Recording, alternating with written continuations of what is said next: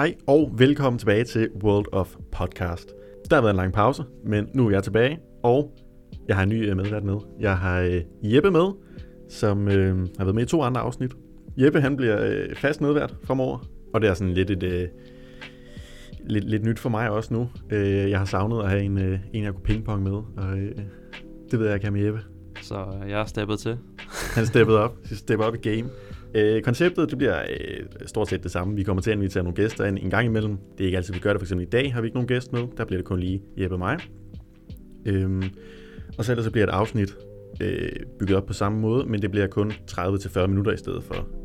Så det er lidt mere overkommeligt for jer lyttere. Plus vi kan spytte nogle flere afsnit ud. Der er godt imod Jeppe. Han er tilbage. Bliver her. Håber vi på. Vi se, hvordan det går. I dag, der skal vi snakke lidt om Counter-Strike. Mere specifikt om sådan e-sports-delen i Counter-Strike. Personligt spiller jeg ikke Counter-Strike, men jeg ser Counter-Strike en gang imellem, når der er konkurrencer. Men Jeppe, du spiller jo ret meget Counter-Strike. Det er korrekt, ja. Og jeg følger også e-sports-scenen rimelig meget. Ja, det er korrekt, ja. Så jeg var faktisk til min allerførste turnering nogensinde med Jeppe i starten af sommerferien. Kan du ikke fortælle lidt om den, Jeppe? Jo, og det var sådan set den turnering, der hedder Cologne 2019. Og den bliver afholdt i Cologne, i en af de største arenaer der i Køln. Og det er simpelthen et ESL-event, som inviterer de 16 bedste hold i verden til at konkurrere og så få et trofæ.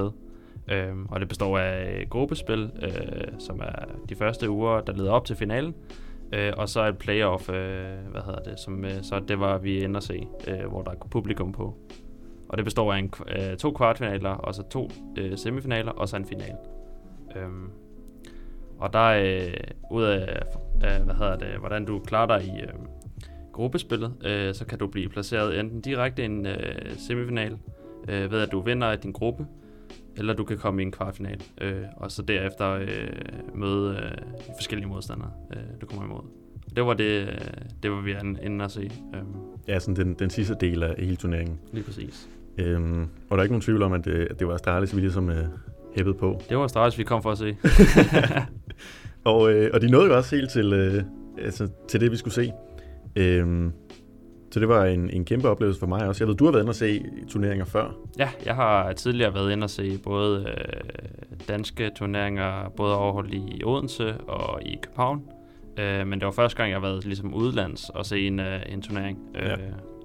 Så det var også, rygterne går om, at det ligesom er det bedste og det fedeste CS-event, fordi der ligesom er tilhængere af alle hold, fordi det ligger centralt i Europa, og der ligesom er mulighed for, at tilskuere kan komme der til lige meget, hvor de kommer fra i Europa.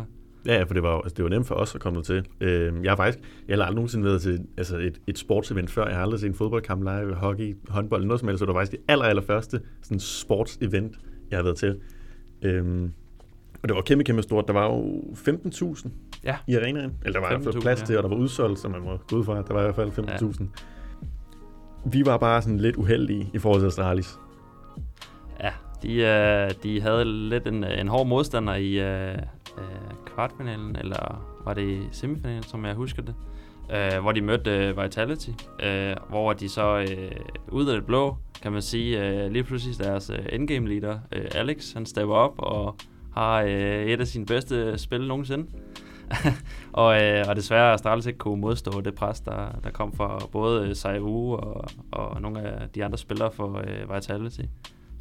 Så den endte der Astralis vej til finalen, desværre. Ja, desværre. Så det endte jo med en Vitality og Liquid finale.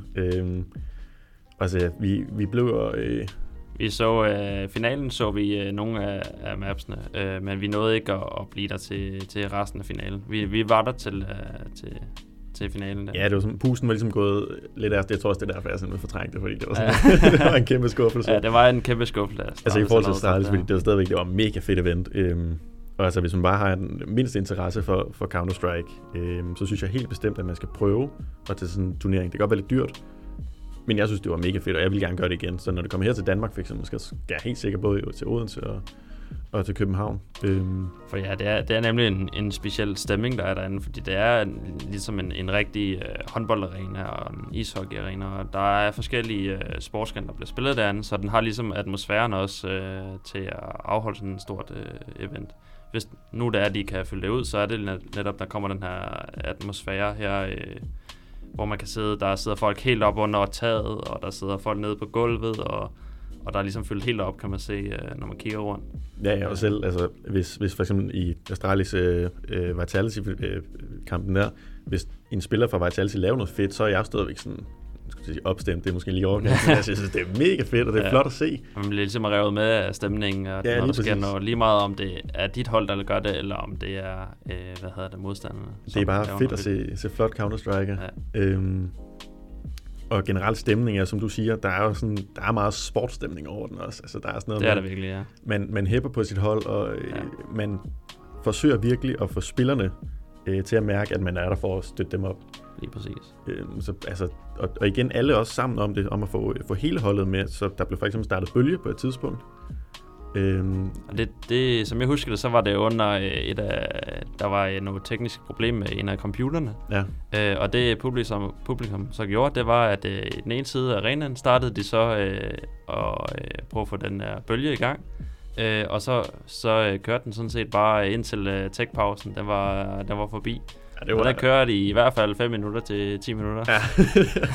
og der blev både brugt flashlights på telefonen, sådan så det ligesom hver gang man løftede armene, så var der telefonen også med, så man ligesom fik alt det her lys med også. Ja, der er relativt mørkt inde i sådan en arena. Det er ikke ligesom en håndboldhal, hvor der er masser af lys. Der er jo mørkt, og så er det kun sådan lys fra skærmene og sådan noget. Lige så man kan se, hvor man går. Så det er så mega fedt. Også fordi vi sad relativt højt op, så vi kunne sådan se ned, og sådan, vi kunne ikke sådan rigtig deltage i den der bølge der, fordi vi var sådan lidt afskærmet fra andre. Ja. Men det så mega fedt ud. Det var en fed oplevelse. Ja. Og det var relativt nemt, når det er til Kølen, ligesom som du siger. Altså vi tog flyet derned, og så et tog. Til hotellet der, og så til Airbnb. Ja, vi havde Airbnb, altså, og så var der, hvad tog du, et kvarter at komme derind til arenaen? Ja, et kvarter, og så lige, 2 minutter at gå fra stationen af. Så det var rimelig centralt, så det kan varmt anbefales. Præcis. Altså det eneste problem, det var muligvis maden inde på selve det stadion der. Ja, der skulle man gerne spise lidt hjemmefra, eller hvad man lige havde tid til. Der var en populær sandwich med schnitzel og remoulade i. Ja, det var et hvidt flyt med en kold schnitzel i, med remoulade på. Det har jeg aldrig set før. Men det smagte meget godt lige i momentet. Jeg skulle ikke prøve det. Currywurst til mig. Og det stopper ikke helt der for dig. Du skal til det andet event i udlandet. Ja, det skal jeg nemlig. Det skal jeg her. Jeg flyver i morgen til Berlin, hvor de første kvartfinaler bliver spillet her om torsdagen i morgen, som så den 5. september. Og det er så kvartfinaler for Berlin Major, som bliver arrangeret af Starladder. Og der har gruppespillet foregået her 2 uger tilbage. Nok 3 uger faktisk, hvor der har været 2 forskellige stages. Hvor at først skulle de have de hold, som ikke allerede var seedet til at komme med i turneringen, til at spille sig videre til næste stage. Og så nu er vi nået til playoff stage, hvor der ligesom kommer den store arena på, og publikum, og alle det her store scene-setup, de sætter op. Og det skal jeg ned og se her i den her weekend. Ja, og det er noget med, I en del gutter? Vi er en 4 stykker, der tager ned, og så støder der flere på, alt efter hvordan Astralis de klarer sig i kvartfinalen. Ja, selvfølgelig. For de sidste par kampe, der synes jeg ikke, Astralis har sådan været virkelig overbevisende. Nej, de har faldet en lille smule i niveau, kan man sige, da de var verdens bedste hele sidste år. Der er de faldet en smule i niveau, og de andre hold har taget sig lidt sammen. Ja, kan man det må man sige, for jeg kan huske, altså de sidste 3 kampe, de spillede netop til den her major, der var 2 holdene, de spillede mod. Det var egentlig underdogs, som Astralis egentlig burde på papiret bare sweepe væk.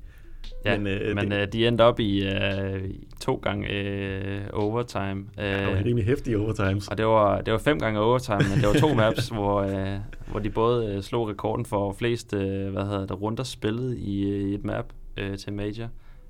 Så de havde lidt små problemer med at komme videre, men i sidste ende, så kom de altså videre. Ja. Og vandt 3 kampe og tabte en enkelt mod NRG. Ja, så de er jo, de står rimelig godt lige nu. Ja, de står skarpere, end de stod i Køln, vil jeg vurdere. Så det handler om at fikse deres sidste fejl her, men ellers så tror jeg godt, at de kan nå langt. Men hvor problemet så starter, det er så, at de skal møde Team Liquid i kvartfinalen på fredag. Så de har allerede en rigtig hård modstander i kvartfinalen.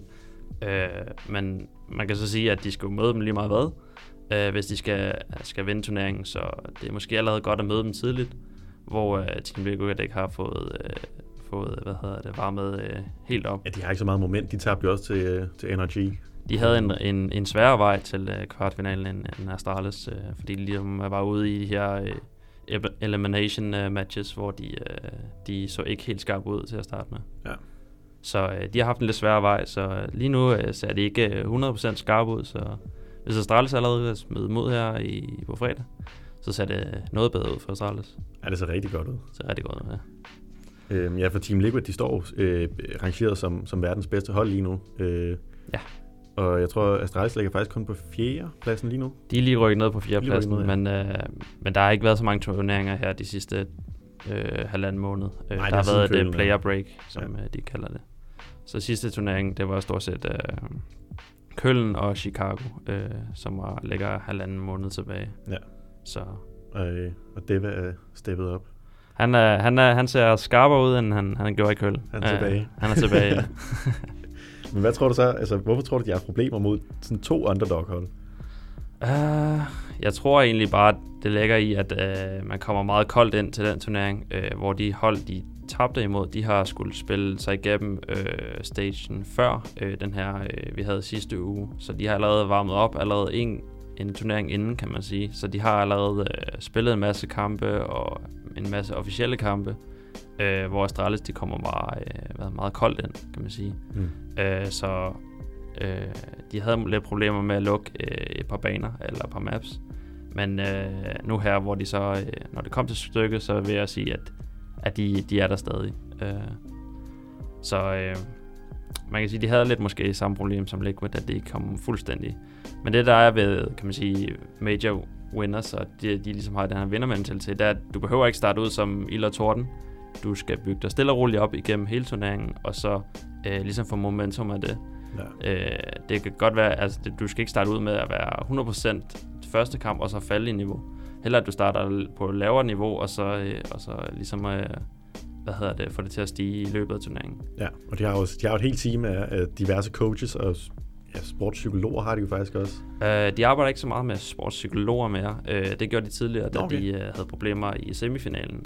Men jeg tror, de er gået en lille smule væk fra det nu her, hvor de har haft den her lange periode, hvor de var nummer 1. Og der havde de ikke så meget brug for sportspsykologer der. Okay, så det er de kommet over nu. Det er sådan en barriere, de har. Ja, det tror jeg, de er. Og nu må vi så se, om de har brug for det i fremtiden, men lige nu her, så ser det faktisk ud til, at de klarer det selv, drengene. Ja. Som jeg ser ud fra det, jeg ved. Ja, jamen jeg ser også, at de har en coach, der sådan hjælper dem med det fysiske helbred meget, med kost og motion og sådan noget. Ja, de har jo nogle skemaer og nogle ting, de skal overholde, kan man sige. Ja, jamen det kræver nemlig overraskende meget disciplin. Altså man kan godt, når man hører, at man bare sidder og spiller computer, så kan man godt tænke, det er ikke så krævende. Nej. Og jeg fik det også at vide her den anden dag, jeg har siddet og spillet i et par timer. 8 timer måske i streg. Hvad må det var, du spillede der? Ja, det kommer vi til senere. Og så skrev jeg bare, at jeg var faktisk ret træt lige nu, og så, det må også være hårdt at sidde og spille i så lang tid. Sådan sarkastisk selvfølgelig. Ja. Men det er hårdt. Både det er mentalt hårdt. Men mentalt hårdt er det slemt faktisk i så lang tid. Og det er, når de kommer ud i sådan 5 gange overtime i en best of 3. Så er det, du når at spille 2 maps i et map. Ja. Så når du de 60 runder, og det tager tid, eller det tager meget mentalt på dig, men det tager også, kan man sige, du bliver også fysisk træt i hovedet, fordi du hele tiden tænker så meget. Ja. Så det er der er også lidt den fysiske del af, at du mister koncentrationen, og du ligesom du misser din smoke, eller du misser din flashbang, eller du rammer ikke lige ham der, som du skulle have ramt måske. Ja, da vi så Vitality Astralis i Kølen, det var 4 eller 4,5 time straight, hvor de bare spiller, og altså, de er jo isoleret fra lyde, fra publikum og sådan noget, men de har jo stadigvæk hinanden, der sidder og snakker. Så der er ikke sådan et øjeblik, hvor der er sådan ro i hovedet. Plus at der er også, kan man sige, man kan mærke presset ind i den arena der. Man kan mærke, at de sidder på scenen, og du har et headset, der trykker dig ind i hovedet, fordi du skal ligesom ikke kun høre, hvad publikum siger, men de kan stadig høre lidt alligevel. Ja, når publikum er helt amok. og så også, altså normalt kan man jo godt få ondt i hovedet, eller man får jo ondt i hovedet, hvis man sidder og spiller i flere timer i træk. Så det er ligesom, kan man sige, der er lidt pres der, og der er noget ekstra pres der til sådan nogle kampe.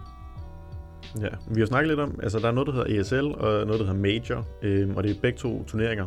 Men hvor mange forskellige slags sådan af de helt store er det, der findes? Major er Valve-sponsorerede turneringer, som de ligesom giver approval af. Det her, det er en Valve Major, som nu her ikke har måske mistet en lille smule prestige, fordi der er kommet andre turneringer, der har lige så meget prize pool, og lige så mange publikum, og lige så mange viewership. Så det en major er, det er bare, at Valve giver en pose penge til nogle tournament organizers, som så skal lave den her major, og skal producere og vise og finde ud af stadion og så videre. Så de er meget sådan hands-off, når det kommer til Counter-Strike. Mod i Dota, der er de meget mere involveret i, hvordan det skal foregå, det her turnering, kan man sige. Så det er lidt svært at sammenligne major med for eksempel sådan noget som League of Legends World Championship eller TI, fordi vi har et meget mere open circuit, og det er meget op til selve de her firmaer, der selv afholder turneringerne og skal ligesom komme med ESL. prize. Ja, så også selv skal skaffe pengene til prize pool, hvor at Valve vi har 2 majors om året, så der er 2 forsøg om året, kan man sige, til at vinde en major. Ja, men Valve tjener sig også rimelig godt på de turneringer. Du snakkede lige om TI-turneringen i Dota 2, hvor prize pool for førstepladsen ligger på cirka 30 millioner. Nej, jeg tror, det er en samlet prize pool er på lidt over 30, og så får du halvdelen af den, kan man sige, hvis du vinder. Ja, okay. Og det er 30 millioner dollars. Dollars, ja, vi snakker, ja. Lige gang det op med 7-8 stykker. Ja, så det er en god sum penge, hvis du får. Det er noget med, at der var en spiller for Liquid, der sammenlignede med, at hvis du kom ind så på en 8. plads i den her TI Dota-turnering, så fik du lige så mange penge, hvis du blev 2. plads i en major i CS. Ja, okay. Så der kan man se lidt af sammenligning, at det 8. bedste hold i verden i Dota, de tjener så meget på en turnering, som det andet bedste hold i CSGO tjener på en turnering. Ja. Så kan man se, at der er lidt forskel på, hvordan kan man sige, pengene de går der. Det er rigtigt. Og det er så også anderledes, hvordan fordelingen af hele pengepuljen går. Altså hvad det går til. For Valve sætter kun, var det så 25% af til prize pool? TI bliver, kan man sige, pengene til TI, de kommer fra selve fanbase og fra spillerbasen selv, fordi det er crowdfundet, kan man sige, penge. Og ud af de max antal, eller det antal crowdfundet penge, som alle spillerne og alle de her casual spillere, de køber battle passes for, der udgør prize poolen kun 25% af alt det, de får crowdfundet. Hvor den 75%, det snupper Valve lige ned i lommen. Så det er 25% til prize pool og 75% til ned i lommen til Valve. Okay. Og prize poolen her, den var så på 30, så kan man så med noget matematik regne ud, hvor meget Valve de så tjener på det. Ja, nu ved jeg godt, at jeg er humaniora-studerende med cirka 90 millioner dollars til Valve. Det er en god sum penge, de tjener på det hvert år. Ja, er det så for, det er for 10 ejere? Ja, det er for 10 ejere. Ja. Så der har også været en lille smule oprør i det her Dota community, at de mener, at det burde måske, i stedet for at Valve tog så meget af det, de kunne sprede det ud til. Fordi Dota har også majors, de kalder majors og minors, som er turneringer, der forbereder dig til den store turnering TI, som er slutningen af sæsonen. Ja. Så de vil have, at de spreder pengene ud på alle de andre turneringer. det er sådan, så det ikke bare er smidt ind på én stor turnering. Men meget apropos sådan nogle forskellige competitive games, så ved jeg Astralis, de har jo så lige fået nye ejere. De blev solgt, og så blev de opkøbt af de samme ejere, som så forlod det firma. Ja, det er lidt smule sketchy, men jeg tror, de prøver at undgå nogle legal problems der. Eller en eller anden også måske. Ja. Men i hvert fald, de har udtalt, at de vil til at bygge Astralis op igen i et nyt spil. Så de vil selvfølgelig fortsætte med Counter-Strike, som de ligesom er født og opvokset på. Men de vil til at lave et nyt competitive hold i et andet spil, som også skal hedde Astralis. Det skal ikke være Fortnite, sagde de, for det skal være et spil, der skal kunne holde de næste mange, mange år. De tror ikke på Fortnite. Hvad kunne du forestille dig at kunne være? De har jo allerede gået sammen om Origin, som er et League of Legends hold, som de er en del af. Som jeg tror, de er i gang med at bygge op her i LEC, hedder det. Den her europæiske, League of Legends turnering, der kører. Så den er de i gang med at bygge op nu her. Men det er altid svært at spå om hvad spil er, fordi de har, de har ikke en bestemt antal leveår i sig. Det er meget mere tilfældigheder. Og hvad der lige er populært i tidspunkt her. Ja. Men et af de bedste, kan man sige, bud på det måske, det var, hvis der kom et nyt Dota, eller et nyt League of Legends, eller noget i den stil. For de har været meget stabile her de sidste mange år. Hvor Counter-Strike, nu her er det meget populært, men det kunne være, at der kom en Counter-Strike 2, eller hvad det kunne være. Ja.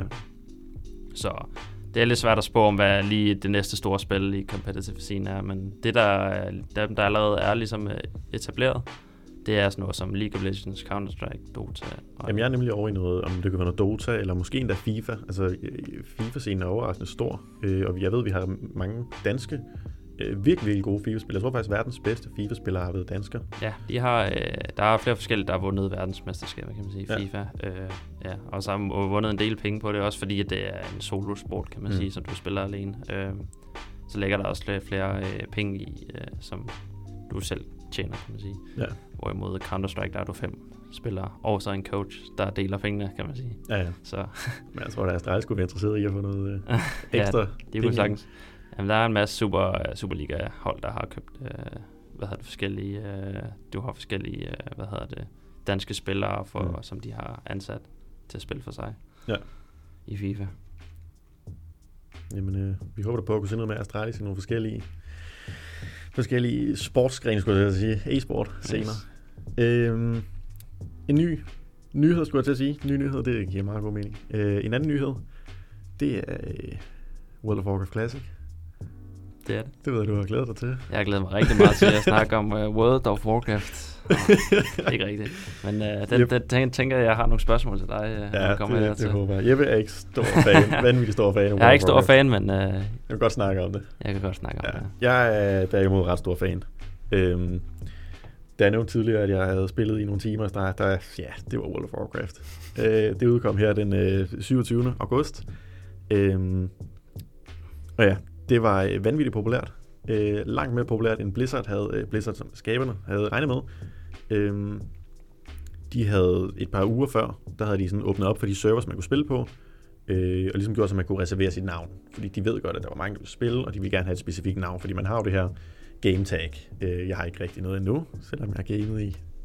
Har du ikke er det ikke et alias, eller er det sådan en gamer-navn? Ikke rigtigt. Ikke rigtigt? Nej. Du har Book. Jeg bruger så bare mit mellemnavn. Ja. Så det er meget nemt. Den er god. Ellers har jeg bare taget ud, så det er bare BKH.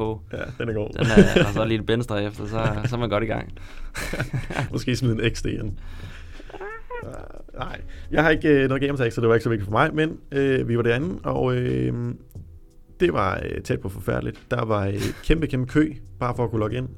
Og det var en kø til at komme ind på en specifik server? Ja, eller? Kun for at komme ind på en specifik server. Der er en makskapacitet på hver server, sådan så at der ikke sådan kommer sindssygt mange mennesker på samme tid.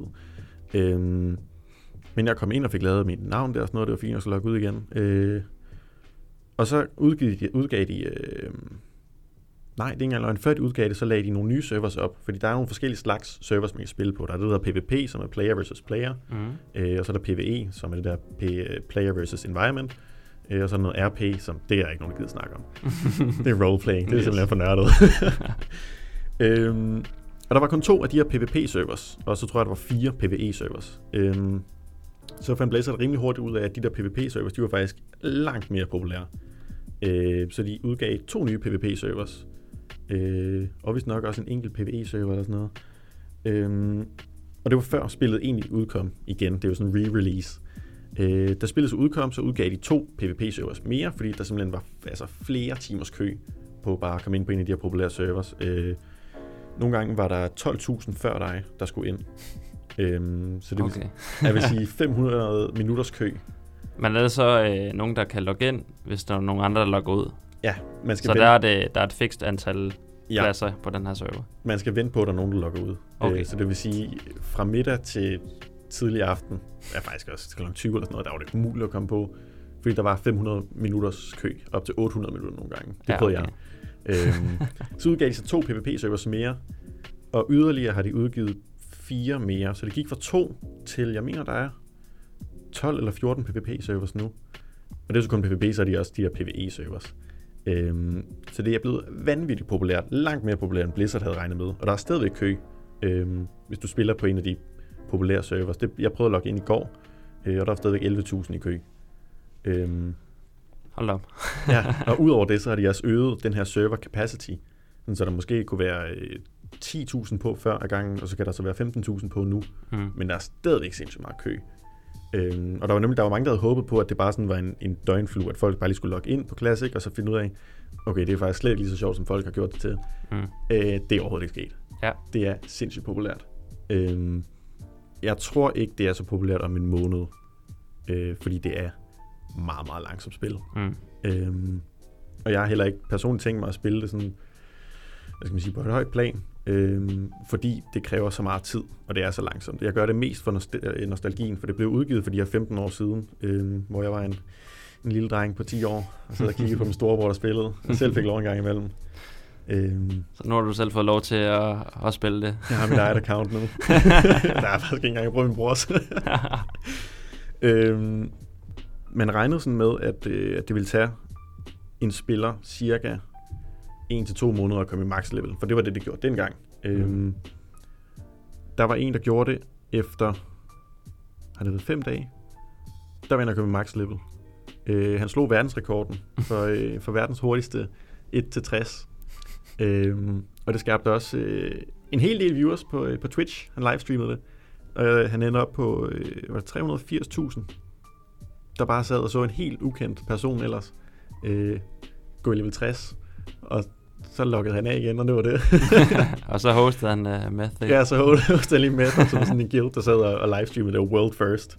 Race to World First, og de tabte de fuldstændig. Ja. Men det er det her meget slow-paced versus fast-paced i forhold til det, der hedder Retail, som så er Retail, det er sådan det nuværende spil, så Battle for Azeroth, hvor alt går langt hurtigere.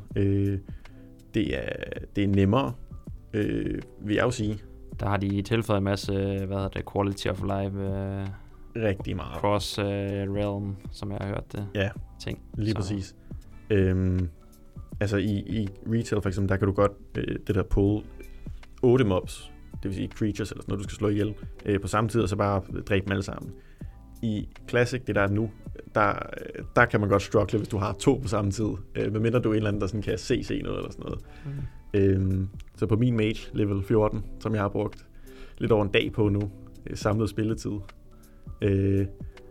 han kan ikke dræbe mere end 3 mobs i hvert fald. Men det er det, jeg synes, der er mega fedt, fordi der er sådan en stor udfordring. Og det er sådan en meget grindy spil, hvor, altså ikke ligesom Diablo, hvor du også grinder, men det er sådan mere, hvad skal man sige, fast-paced grinding, hvor du bare sådan hack and slash nærmest. Okay. Og du skal også grinde, når du skal ind i det der hedder raid senere. Der skal du grinde sindssygt meget. Nogle gange skal du grinde op til 4 timer, bare for at kunne komme ind og dræbe en boss eller sådan noget. Men hvad er, kan man sige, charmen for Classic WoW kontra hvad det nye WoW her, som der er mange, der stadig spiller, kan man sige. Hvad er forskellen på de to? Altså charmen for mig, det er igen nostalgien. Og det er, at der er så meget, der føles rewarding.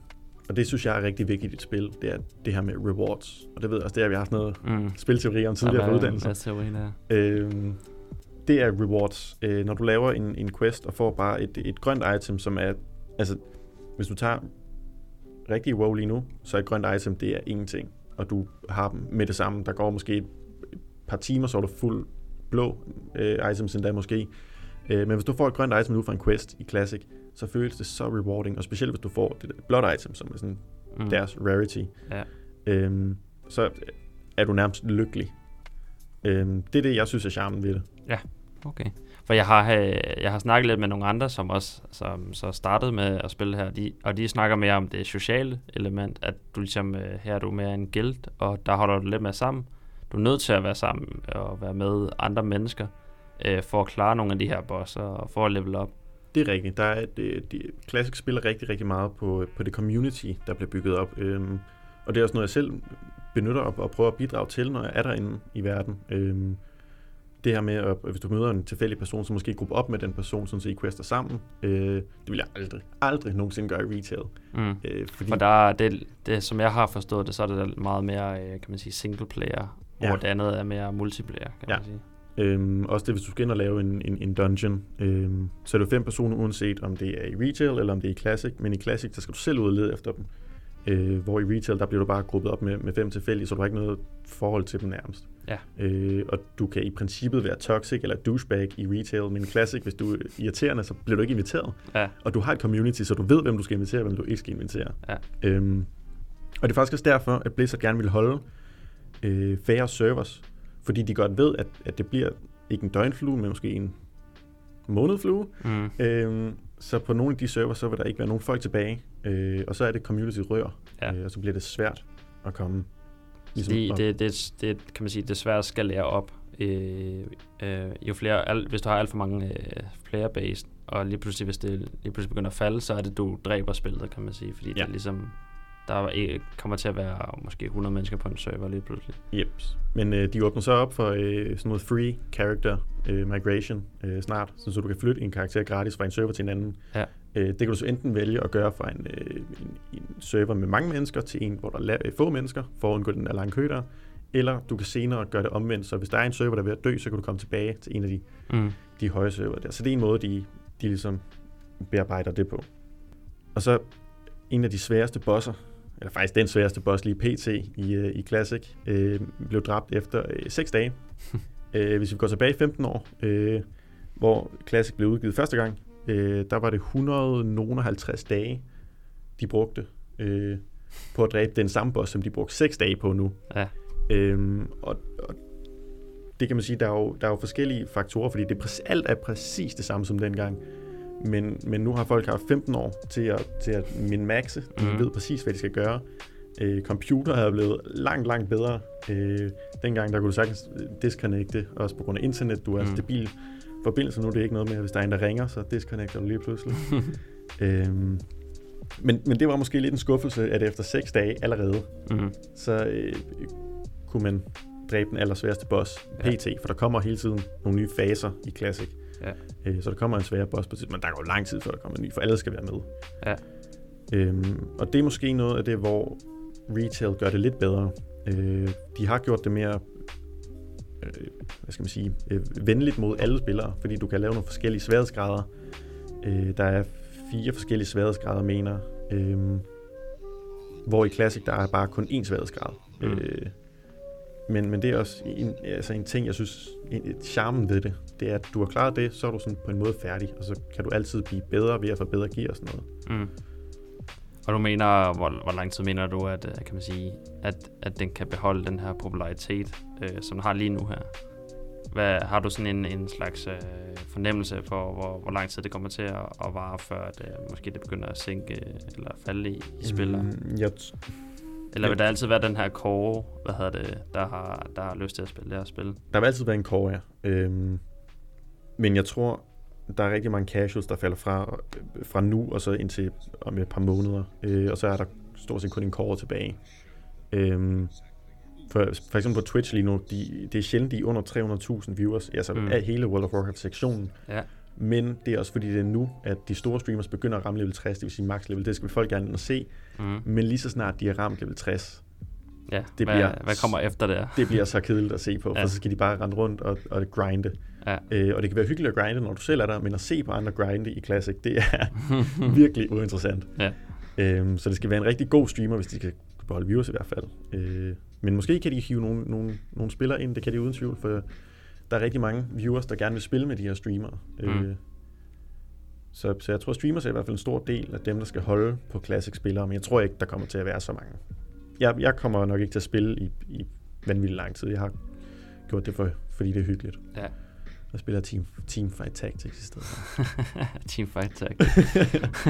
Endnu et spil, som Riot de kopierer for en anden spildeveloper. Med stor succes. Med stor succes, ja. Jeg synes, det er godt lavet. Jamen, det var alt, hvad vi havde for det her afsnit, tror jeg. Nogle ord til sidst? Afsluttende kommentar. Ikke rigtig, nej. Astralis vinder majoren her på søndag. Så er den kald.